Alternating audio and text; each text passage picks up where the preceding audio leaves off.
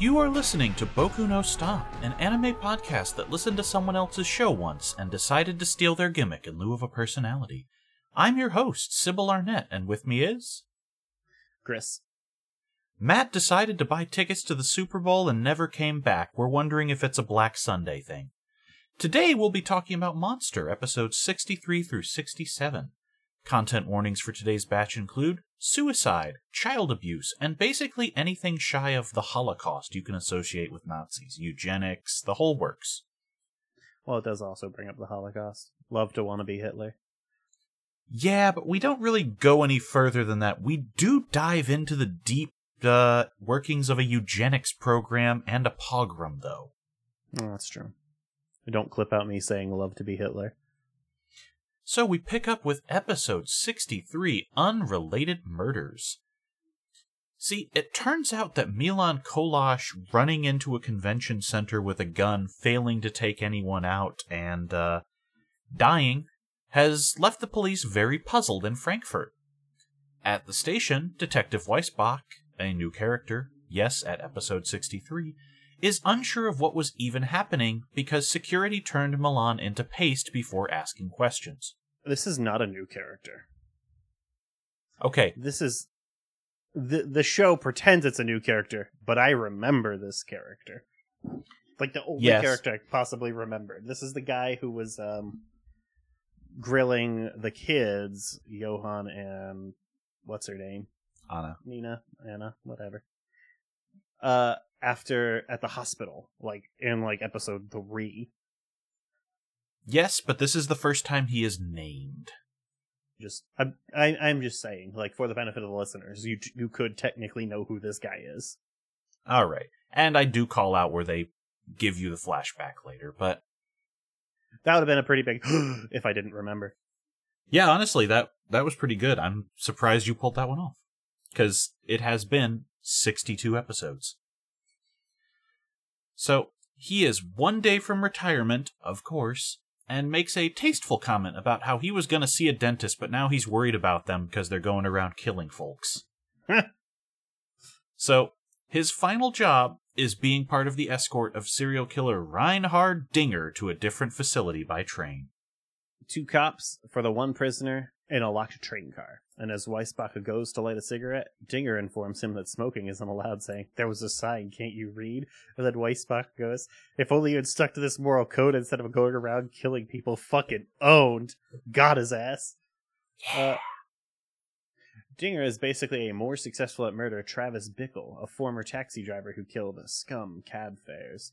As the ride continues, Weissbach is curious about one thing: a single killing that didn't match that pattern. An investment banker turned whistleblower who was key to a corporate malfeasance case. But Dinger just says he was pushed into it and refuses to elaborate. Instead, he tells the story of what may or may not be his first kill, where he snapped, saw a guy kicking his dog, and began beating the hell out of him in a public park. The man did not die right away, but as cops pulled Dinger off the guy, a child came out of the bushes and said the dog owner had begun the fight. When they left, which I guess they did taking the dog guy into custody, the boy, bandaged, brought out his sister. The 2 were homeless and dressed in pajamas like they had left a hospital and went back with Dinger to his apartment that night. Watching the news that evening, he was cursing out all the degenerates in the world, and the boy simply said, "You're right." From that day forth, Dinger got bolder up until the point where his first kill was a woman who spat on his face in his cab, and bam, a serial killer was born. Hate a large font weight, Dinger.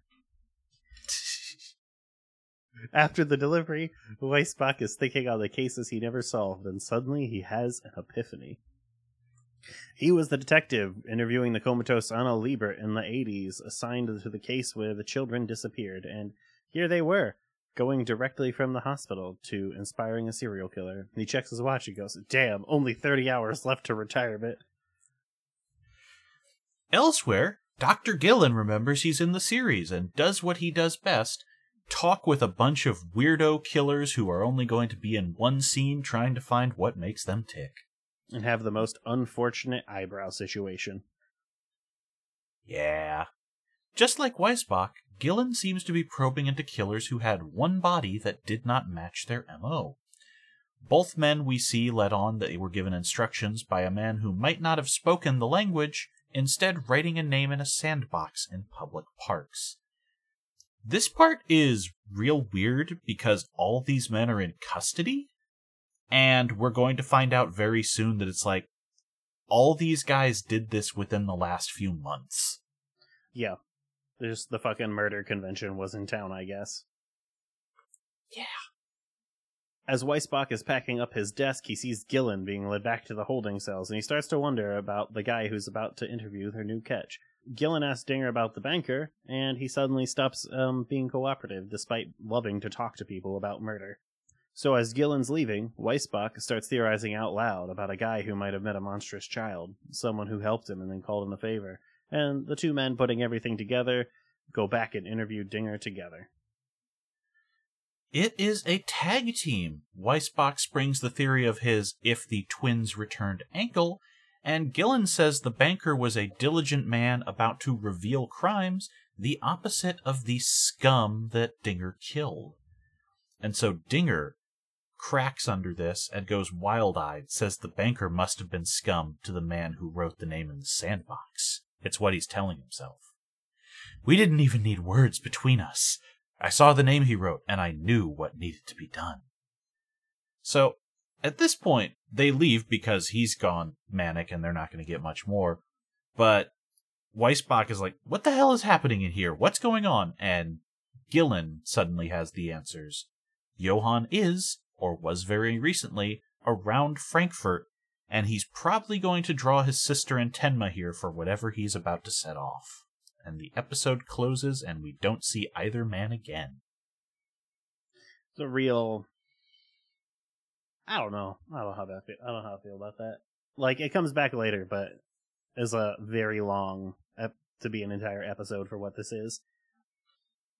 Again, it's 3 chapters, so it's just sort of shoved together. We're getting a little weird with pacing as we come up on the ending. Yeah, like, it's a very weird, because some episodes, this is way too much for what actually happens, and then other ones, I'm like, wow, this is very fast. Yeah, the final episode we're covering today, I have so few notes on since half of it is just flashbacks. Yeah. This episode, though, The Baby's Depression, fucking great episode. Oh, it's excellent. Maybe easily one of the top 5 episodes of the show. Yeah. So, we open in the back of a limousine, and a stripper is describing the gift she's received: money, designer clothes, and rocks as big as my finger. Slowly, for the record, normal fingers on this lady. Pretty big rocks. Yeah. Slowly, her flashbacks cease, and it is revealed that she's alongside a figure in the back. And eventually he speaks and says, "It's wonderful how it seems you actually care." She's a bit puzzled, and we find out her patron is the baby, leering across the cab at her. So, the two are now at a dinner in a private restaurant. I'm pretty sure it's the same restaurant he was watching the arsons from. He only goes to one restaurant. It's the same one every time. Like, let's be real. It's mostly because we already have this background cell. Oh, guaranteed. This time, though, the whole building is empty. There's no other diners around. And so he flatters her while she's asking if he always lives this well. Well, the food is only as good as the company I share it with, and as long as I pick up the tab, the company is fine indeed, he says. And she's curious why he goes out of his way like that, but he doesn't even pause in responding. I wonder that myself lately. There's a lot of good character work that's not in these notes because it doesn't matter to the plot, but this is like, the baby becomes like extremely well sketched in this episode. Yeah, I sort of figured that we were going to do some back and forth on it, which is why I did not take down every little bit, but the baby is a man who is going through a crisis of faith because he knows that they are playing with fire. He is the only person who has had to directly confront that fire, and it has isolated him, sort of like, a general wolf, from everyone around him. to the point that he is now running around with random escorts trying to have any human connection. Yeah, his boss has basically set him up to be the fall guy, despite not wanting him to be a fall guy, but he will be. And the baby just is basically aware that his days are numbered. Because we'll find out through a couple of scenes, he's the only person questioning the very teetering structure that this organization is running on right now. Love to invite a wolf into my hen house. Oh, yeah. So, he looks at the escort, says he's having fun with her. Maybe he wants to do this again. And her response is simply, maybe somewhere else next time? This could get repetitive. So, he starts talking and just going on, expositing because he feels comfortable with her. How he made Frankfurt his fortress, fighting battles to win the place. He wanted to become like the Fuhrer. And then the flashback begins. Should have been a huge warning sign for the baby when the stripper did not have anything to say about him wanting to become like Hitler. To be fair, she does realize that he is a guy who goes by the baby and seems to run an organized crime syndicate. She might just be like, it comes with the territory. I don't know, because given the part of Germany they're in, she would be very antsy that. We flash back to the meeting with Chapek. The baby is getting nervous because Chapek treating Johann like a messiah, and the baby is trying to figure out, why are we doing these random murders? The baby, having seen a lot of chaos occur in Johann's wake, is growing increasingly concerned about this whole arrangement. Meanwhile, Chapek's content to just let Johann do whatever, since all of Johann's bullshit has only lifted the organization's fortunes. There's also the fact that the baby is haunted by Nina Fortner pulling a gun on him and making him realize that he's mortal, and now she's coming back to town. Chapek's cool with this also, saying his master created the program that gave us the twins and Kinderheim children, and everything is going according to his plan. So we cut back to strolling around with a stripper. She treats him this time, an ice cream stand she's fond of, which is still open into the night. Yeah, open at midnight. Come on. This I've seen in European countries. That's weird. Freak shit. Look, as a total night owl, I would love this. We used to have a bit of this before the pandemic really rolled back everyone's hours. Anyway, he mentions feeling a dark cloud over himself lately, and he's just like, I wonder why, which is pretty obviously we're going to see why because we go into another flashback. The baby is basically the only person in this organization not high on their own sociopathy at this point, as he has a discussion with Christoph. It seems the lad has been running around wreaking havoc in the city, and Johann's trio of killings were to cover up Christoph's own scandals and or killings. Do we ever find out what his name is, actually? I don't think they say it in the show. We found out last week, and they do use his full name, but it's localized in 3 different ways, so I just refer to him as Christoph. Okay, this is the Joker guy from last time. Yes, this is the Devil's Apprentice, yeah. Yeah, Christoph is kind of a pain in the ass because his last name is incredibly German, and he's a fail son of one of the former heads of the place. Incredible. So that's why he gets to run around and do all this crap. Love a fail son. Oh, yeah. So he inherited his father's position as one of the 4 heads of the place, but he doesn't have any of the devotion that went into founding it, and the baby is just like, he's gonna burn our shit down, dude. Yeah. And so the 2 men threaten each other, and Christoph blinks first, just kind of doing that little giggle of his again. Going, I wouldn't dare make an enemy of you, not while you're the most powerful right-winger in Frankfurt. And he just leaves, walking out of the building. Well, so the anime keep subtitles insert the word still, and that makes a lot more sense with how the baby seems wigged out by what he said, because it comes off as, I know that you're nothing compared to me in this organization, and I can have you killed. So I like that little addition of the word because it changes the meaning of what Christoph says to make it more accurate to what's going to happen. The read also fits it in the dub, but yes, I can see your point where that gives clarification. Yeah. Back in the date, the baby steps in it a little and insulting her offer to make sure he gets to his hotel safely, and then trying to make up with it by paying her money, which also upsets her further because she just turns cold. She's very just immediately turns away, walks off, and the baby gives chase a little bit, apologizing, saying, "I always do that. It's become a habit, just throwing around money to win respect." And she smiles again and asks if she might come up to his room with him. And hey, they call you the baby, but what's your real name? And he goes, "It's," and then the camera cuts away. So we are in the lobby of a hotel. One of the organization's goons is on the phone. Nina has been spotted in town. They're trying to get a hold of their boss, the baby, but he won't pick up. So instead, he is going out to head to the hotel room and meet the man. On the way in, this guy passes the stripper, face now much harsher as she enters the elevator and leaves the plot. Inside the baby's room, we do not see what his final fate was, but we do see the shower is overflowing and blood is pooling around the rim and drain. And this call, informing the boss of what's happened, sets Chapek off, because now he doesn't know who to trust since he had been relying on the baby as his man on the street. I'm not gonna lie, this blood in the shower water mix thing looks extremely bad. It's like animated. It would look good drawn, probably. That's exactly what I was going to say. Yeah. It's like the first time something has looked bad, and it was noticeable. We're coming up on the point where the budget is running a little thin near the end of the show.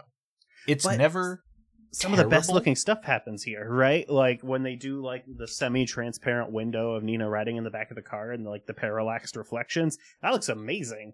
Like they're definitely, you could tell like, oh, we're going to spend zero money here and spend all the money here in this quiet moment instead. Well, that's exactly it. We're coming up on a lot of scenes that have very drastic punches, like all the shadow work in one of the final episodes we're going to cover today. All sorts of different things which are going to get the touch. And then there's little bits like this where it's just like, it's blood. Whatever. Someone didn't care. Knowing that things are about to get volatile, he relocates himself to a villa outside of town he's told nobody about, sending one of his bodyguards to secure Nina immediately as insurance against Johan. The second bodyguard/driver says he's reached out to two guards he trusts and told them where to meet as backup. But this just makes Chapek more paranoid, suddenly saying he doesn't want to go to the villa now. And the guard tries to reassure him that they're trustworthy. He reaches for something, and Chapek just fucking blows his brains out. And it turned out to be a lighter. His bodyguard wanted to have a smoke, had a cigarette in his mouth, and all of that. At this point, Chapek is starting to crack. He's hiking the rest of the way up to the villa, where the lights are on already. But the building seems empty as he comes in and announces himself, so he pops into a lounge, finding some wine and a glass waiting for him. Only after he is finished, gulping it down. There's a little detail of it just running over his lips at one point onto his suit. Does a figure appear from the shadows holding a second glass? So many people drank that wine at the Red Rose Mansion. And Johan's statement panics the old man. He starts trying to force himself to vomit. He's gagging. But the blonde boy just takes a sip and says, "No worries. I'm drinking too. You'll be fine." This is not the way that you start a conversation where you're trying to pretend to be someone's subordinate. And it's tense immediately with Chapek not keeping his cool. Going from desperation about, how is this? I thought we were on the same page. Everything's going according to plan. Everything is going according to plan. Not my plan, but I know what my plan is. I'm going to get you. I've got your sister. And if anything happens to me, I swear to you. Don't worry. I have something to ask you. Franz Bonaparte. He's still alive, isn't he? And Johan's face just goes dark as we cut to credits. And just like, I'm supposed to care that this 80-year-old guy is still around. We've seen so many like, narratively important 80-year-olds cannot care about this one. Yeah, Chapek's got to be 75 minimum. Yeah, for real. We start episode 65, Johan's footprints, by remembering those other bodyguards that were supposed to go get Nina.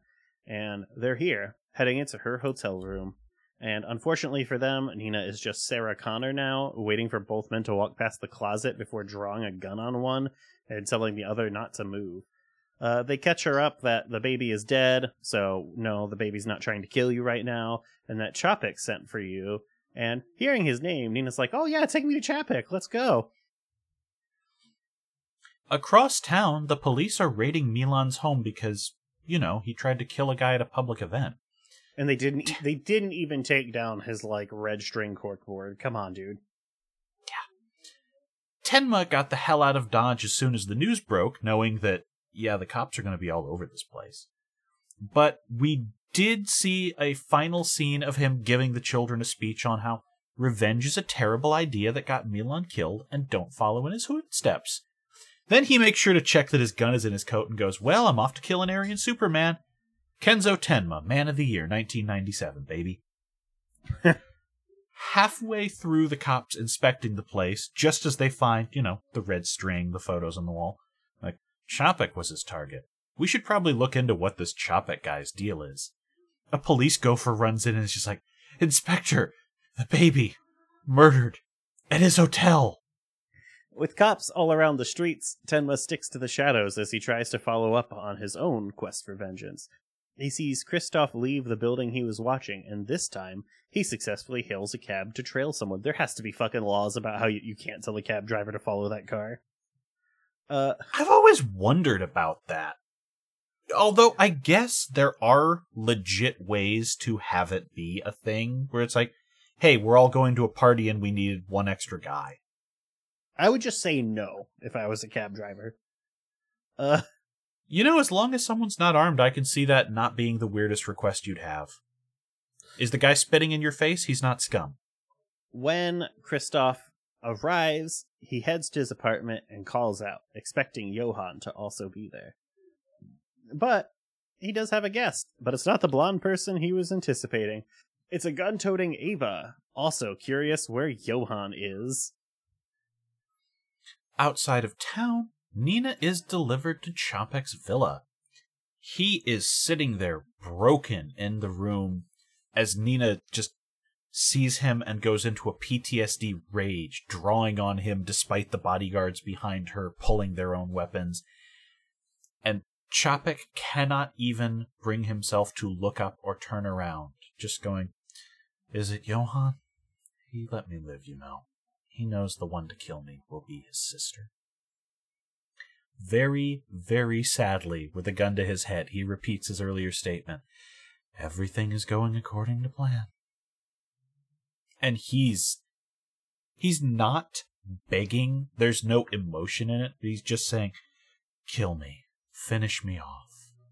And something about this scene, maybe it's hearing that her brother predicted this, or that he's actually wanting it, is bringing her down from this high, and she just lowers the gun, going, Johan was here? Where did he go? Take me to him. Well, that's the real reason, right? Nina has a prioritized kill list, and Johan is way above Chapek.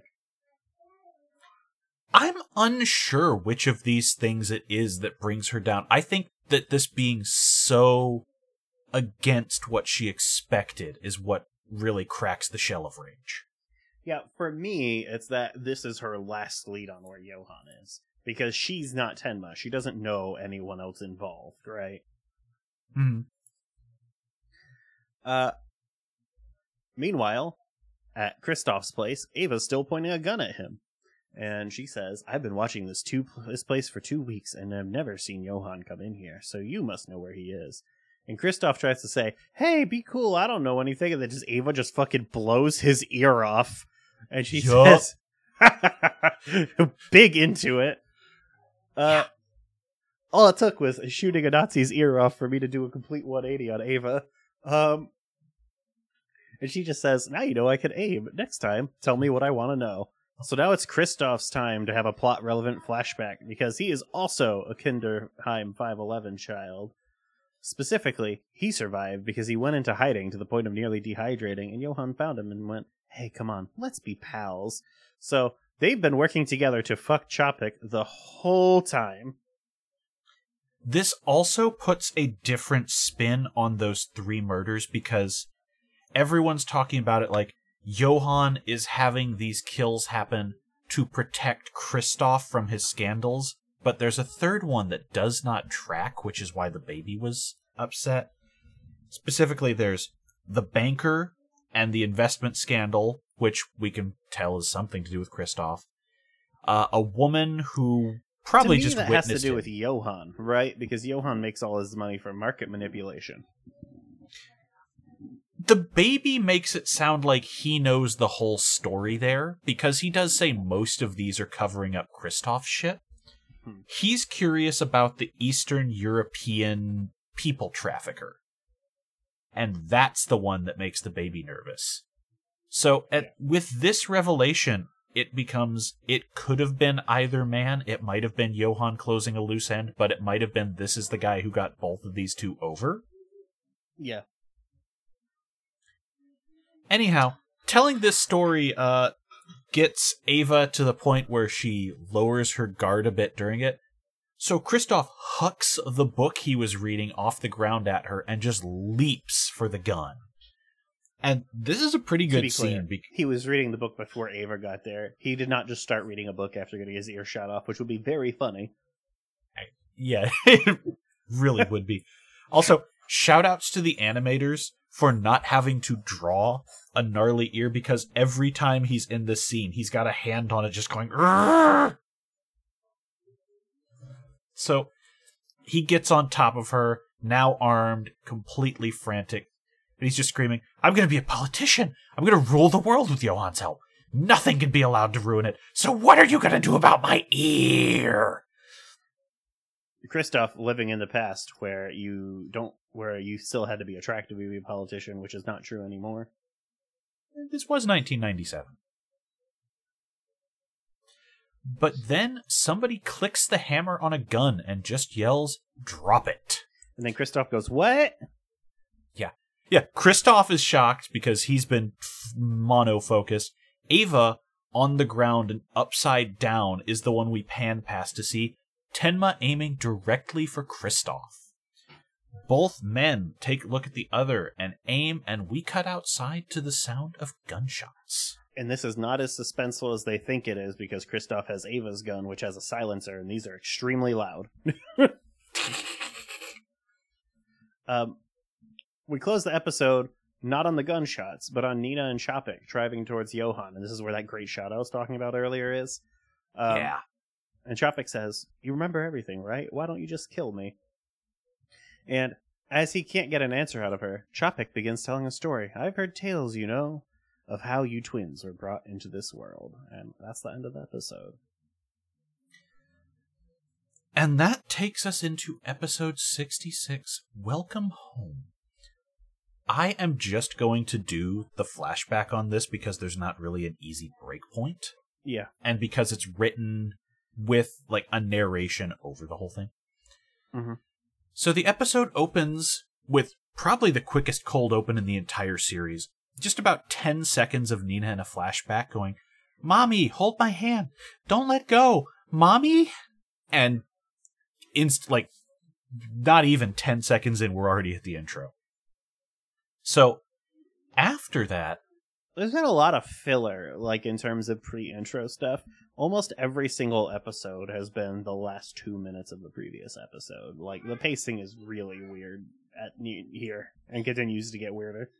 Yes, I think it was either episode 65 or it's episode 67 that is just 4 straight minutes of the prior episode with the intro before anything actually starts.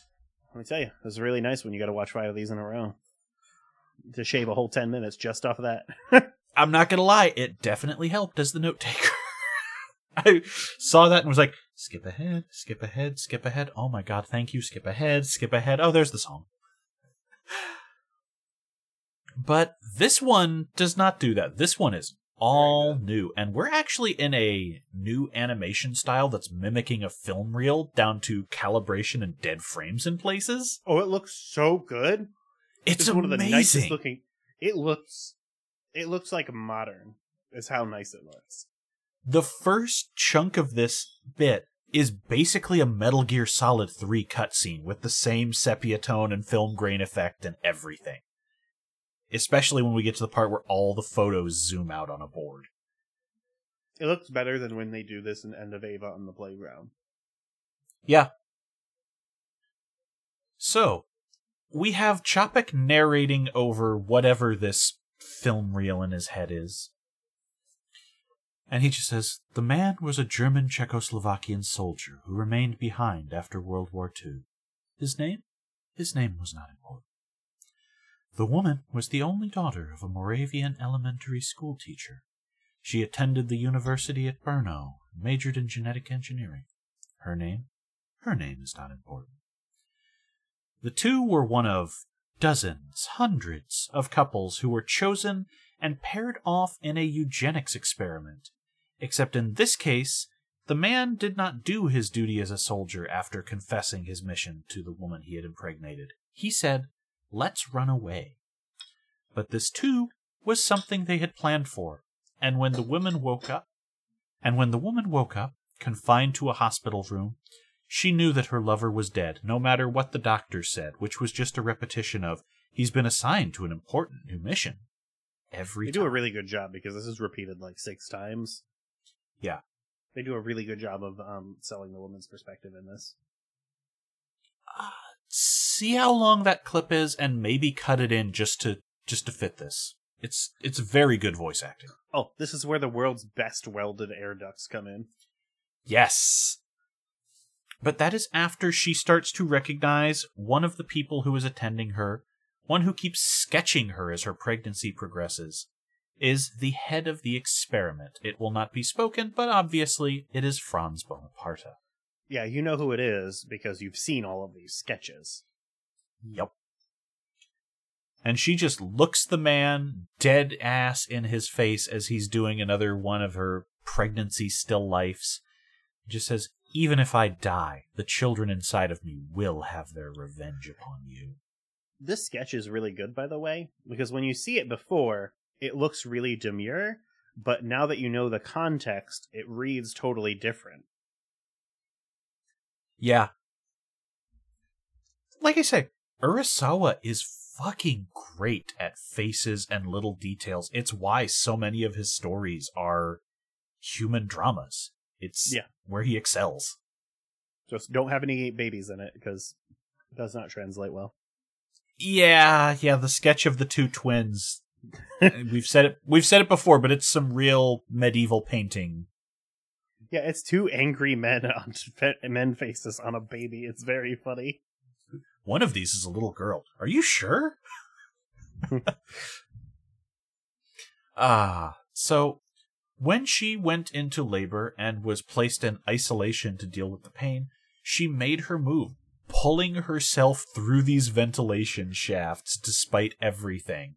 Okay, that part of that's unbelievable, because there's a chair on the bed, got it, but then the duct is like more than a person's height. So I am to believe that this woman who's been like chained to a bed for months jumped up and like physically pulled herself her entire height into this duct. Incredible. I would just blame it on, let's just say it's that whole thing about, pregnant women with adrenaline can move a car. There. That's it. What it really is we needed this pan up to last an entire extra second longer. True. So she got herself out of the building and over the barbed wire fence, but unfortunately, she was only 100 meters from the main gate when she collapsed in the road, her water having broken. The phrasing here is very good because it implies that you immediately pass out when your water breaks. I think it's where the adrenaline ran out for her. I know, but the way they phrase it is very funny. That's all. That's all I'm saying. It's true. Chapek might not be, the best scientist. Let's just pretend he believes this. I can't believe race scientists are not very smart. Especially assistant race scientists. Yeah, for real. You're just a race scientist, yes, man. Fuck off, dude. Chopik is Bonaparte's hype man. He sees that sketch and he's just like, yo, that sketch is fire. The master got plans for you. Boo, boo, boo, boo. Oh. Just Chopik cutting across the frame of him drawing like that video where the guy goes, World Star. He's doing sketches, and in the background, Chopik is just like dabbing and doing it. Oh! Oh. So the woman and her twins were recaptured by the scientist, and the last we see of the flashback is her saying she came up with names for the twins, only to be told, that was unnecessary. They won't need them. And she's just getting more and more panicked. Like, you have to give them names. You have to give them names. And we just snap back to the modern day. Nina is less than thrilled, same as her brother, to learn that Franz Bonaparte is still alive. But before Chopik can say any more, they've pulled up to a collapsed building where he says, ask Johann yourself. He's in there. Back in Frankfurt, Tenma shot Christoph through the leg and applied a tourniquet to keep him stable, but weak. Well, he's trying to get the guy some help anyway. Tenma's condition on this aid is Christoph telling him where Johann is. Even with Ava's gun to his head and his life quickly fading, the smug little shit keeps claiming, can't tell you what I don't know. And seeing the condition he's in, Tenma just fucking breaks and says, Ava, there's a payphone over there. Call an ambulance and tell them there's an injured man in this car. She's incredibly upset, but he can't stand to let the man die. For what it's worth, they are drawing Christoph very close to death. He has got circles under his eyes. He is ghostly pale. He is covered in blood. He's got multiple wounds on him. It's like, okay, you are really selling. Ooh, that ain't amazing. Oh, I forgot to bring it up, but the man in the eugenics experiment, there's that they show that photo of him in his uniform, and he looks exactly like Martin. Yes. For a second there, I'm like, is this about Martin? Thankfully, not even the weird extra novel goes that far with connecting dots. So, yeah. Ava begrudgingly gets out of the car and heads towards the phone booth, and Christoph just taunts Tenma from the backseat. You're the same as ever. Predictable. Another life saved. This is what you did for Johann. He wants to see you, you know. Alone. And suddenly Tenma's like, what did you just say? By the time Ava makes it back to the car, Kenzo Tenma is gone, and she immediately draws down on Christoph. In what might be his only moment of humanity in the whole series, the fading man relays a message that very clearly came from Tenma. I'm sorry. I can't get you any deeper into this mess. I've already ruined your life. Please be happy, Ava. Tenma continuing to be too good for Ava. And we hear the ambulance sirens draw closer as Ava just falls to her knees, sobbing outside the vehicle, and Christoph just muttering, I do not get you people at all. Ava, you gotta get the fuck out of here, dude. You're holding a gun next to this car with a multiple gun wound guy in it. Get out of here. Yeah.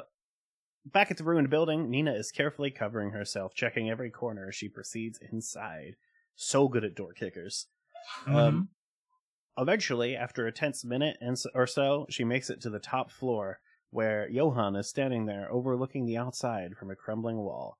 Then we get the flashback again of Nina coming home, but this time there's a little extra, and it's Johann dressed in her clothes, welcoming her, not her welcoming herself. A scene we had not seen yet is the twins starting the fire in the Three Frogs and using the commotion to flee. They proceed to head into the countryside and end up with a kindly couple at a farmhouse who fed and sheltered them.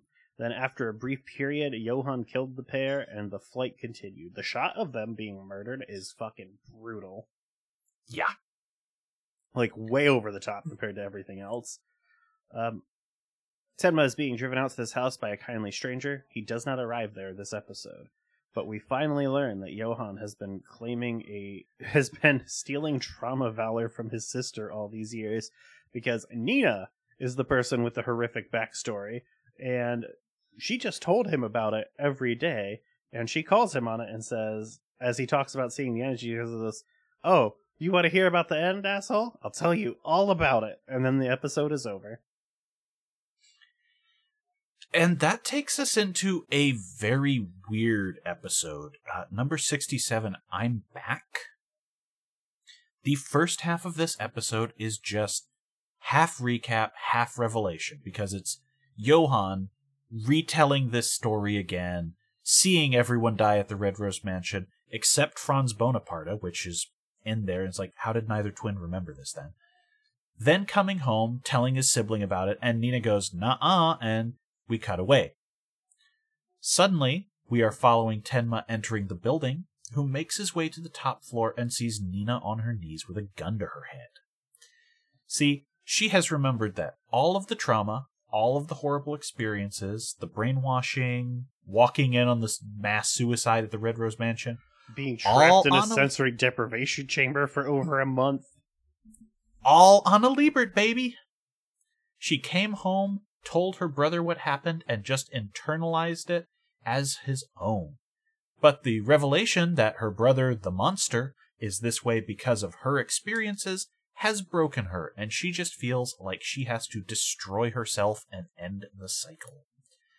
Tenma comforts her, begs her to live, and does his usual shtick. This would mean more if this weren't like the 12th time he's done this now. Third time. Yeah, this is like your number one interaction with her, please. Yeah. Chopik follows them inside and says he's done with this. "I'm going to go see my boss, Franz Bonaparte, and finish this madness off."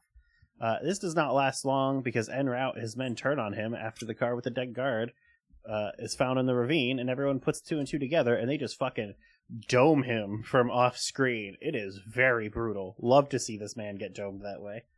Yeah. Specifically, they find the car with the dead guard, and they're like, he was shot from the back seat. The blood is all over the windshield, and who would have been in the back seat? The boss. Fuck this guy. That's right. Get his ass. Mm-hmm. Loved worker solidarity, even though they are problematic workers. I don't know if any of these guys really have a strong opinion other than the pay is good to be hired muscle, because one of the bodyguards does call out Chopik in his early stages of breakdown.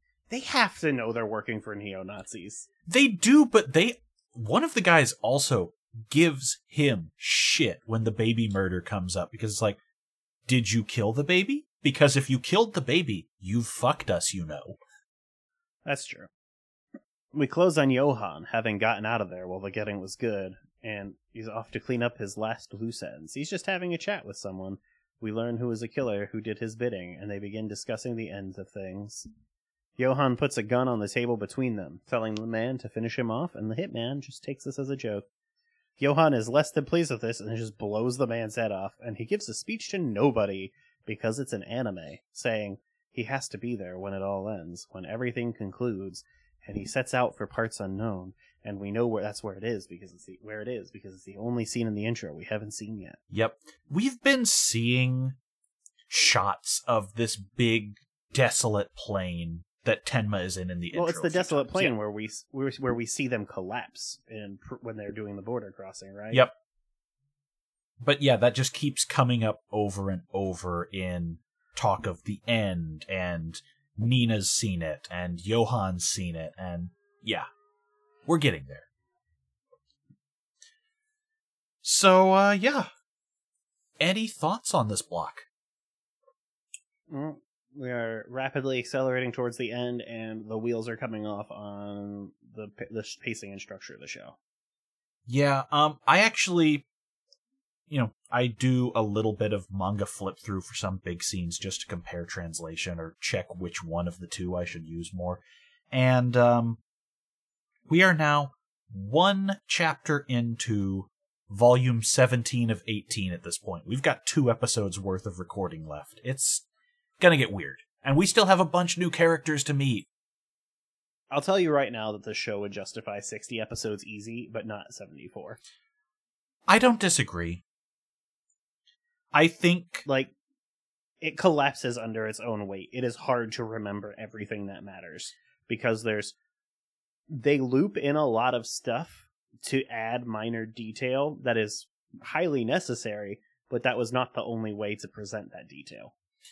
Yeah, at a certain point, this being such a faithful adaptation of the manga, almost shot for shot, really becomes an issue of pacing, because in the manga, one chapter of setup or returning to something is just, that's what you got this bi-weekly period. I think this was bi-weekly. I don't think it was monthly. But yeah, but you also read the whole chapter in 15 minutes. Yes. And it's not multiple 23-minute shows. Yeah, it runs faster that way. And so you can do, here's a side bit, here's another chunk that's just going around. In this, as a few people have pointed out, imagine if over a month was just focusing on all these things we did, and then it comes to, wow, everyone sure died and we're still chasing Johan. It's a little rough as everything starts getting collapsed into the point of finale. A thing I do when we discuss animes that are like way bloated is look at what I would cut out, and I might do that again, but it would be an extreme amount of work to come up with how I would edit the show. I feel like if you wanted to edit this one, you'd probably have to excise a plot line or two. I don't know if that's true. Okay. Like, you could probably, like, for example, you could cut out all the stuff with Martin, right? Martin could just be there and not be a character. And as much as I like him, it would be fine. You would cut out all the bottle episodes, right? Like, the whole point, the only thing the country doctor episode ties into is the country doctor saying, no, actually, I'm not going to back up Tenma. Mm-hmm. There's a lot of stuff like that you could cut. So, I feel like what you do is you cut out a certain tier of character. You cut Martin, you cut Margot. Yeah, the detective friend from Sook. Not Sook. No. Sook. Actually, you might. Oh, the alcoholic. Yeah, guy. the alcoholic guy. I couldn't remember his name. Well, let's be real. Let's be fair to him. The recovering alcoholic guy. Yes. He was doing a great job. He was. But yeah, just little side characters who get those 3-episode arcs. You can condense that down. The gardener. I don't know if you cut the gardener. I think that's one of the strongest bonds. It is, but you cut that, and you could just have Ava accidentally burn her place down, like, while she's drunk or whatever. I don't know. I think that one changes her whole journey because we get 2 things out of the gardener. One, Ava trying to be better and then relapsing hard. And 2, we see the first sign that she knows more than she let on with the photos. Right, but we can get that on its own, and then her repeatedly trying to be better, if you also trim Martin, doesn't come up. Okay. Yeah, you know what I mean? I guess we can't cut both of them because then her journey becomes so much rougher. I don't know. Well, you can, what you can do is you can fit in more time with her and the guy in the wheelchair. Okay. Like talking about Oh, you know what I mean? Yeah, the capo. Okay. Okay. Because then you're cutting like 6 episodes. You can put in another one, stretch that whole thing out a little bit, because that part feels a little rushed, like the ending to that arc. Well, what say we do every once in a while, right? You get a one-shot with Ava. You get the gardener. Yeah. You get one with the capo. You get maybe one with Martin. And we don't follow him around. Get one with Martin. Yeah, you would get her with Martin, but on the party focus, you can't focus on Martin at all, or it needs to be more, because otherwise that doesn't come off as believable. All right. Maybe that becomes 2, but we don't have to do 4. It's so many. Yeah.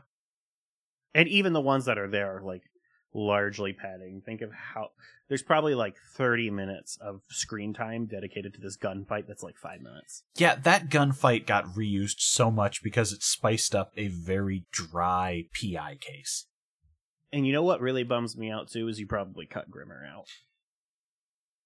I'm gonna say you don't, just because, hey, guess who might be in the next episode? Is Grimmer in the next episode? Yes. I keep hoping that Grimmer will Grimmer come is back. actually back in the finale. Thank fuck. Yeah. Oh, we didn't even talk about how Lunge comes back at the end of this episode. Yeah. That's... Lunge is at the place. Okay, so thank you for mentioning that, because the episode, my copy of it broke halfway through it, so I didn't have visuals. I was going off the manga chapters, and... Lunge rolls up and names, like, Risheim, which is where all of the other people did their murders. Yeah, the city we are at now is Ruinheim. There we go. Yeah. Okay, so yeah, that's one chapter after where I stopped reading the manga based on the Johan thing. All right. Yeah, that's here. It just ends there with him pulling up and saying the name of the place. Gotcha. Yes. And it's right after everyone says, I have to be there when it ends, and then Lunge rolls up, still on fucking vacation. Yep. To be fair, I can absolutely believe that man has a month plus of vacation saved up. I think we should plan to have an entire episode that's recapping the plot and saying how we would trim it down also. I do. I have notes for that. I have a skeleton of what happens, and like, just, I expect you two are going to ask me some questions. And I also have on that a very brief summary of the sort of sequel light novel. All right. So I think we can definitely make an episode out of all three of those things put together. Yeah. Yeah, I think after we finish the series, we're going to just come back in one more and then do that. Yeah.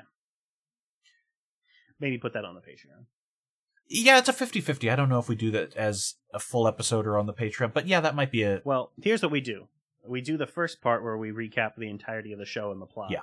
And then say how we feel about it, and that's on the free feed, but then the whole thing is on the Patreon. Okay, that's good. I like that. Anyhow, let me do the actual closer because I realized I did not. Oh, yeah.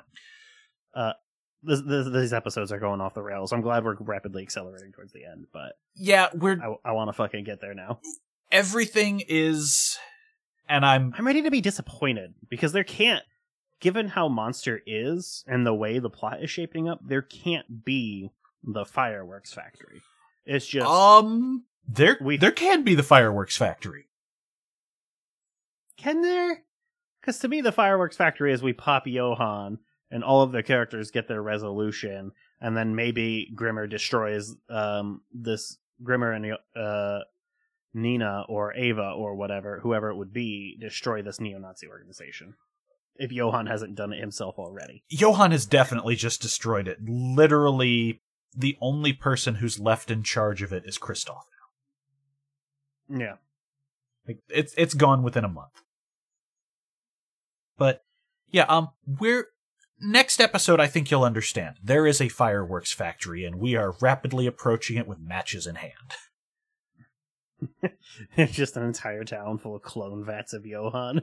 It's just 180-degree turn that they're at Nibelheim, actually.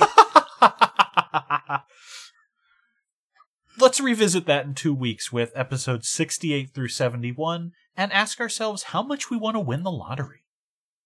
Not very much. As someone that just got fucked on their taxes, I don't need to also win the lottery and have that happen again.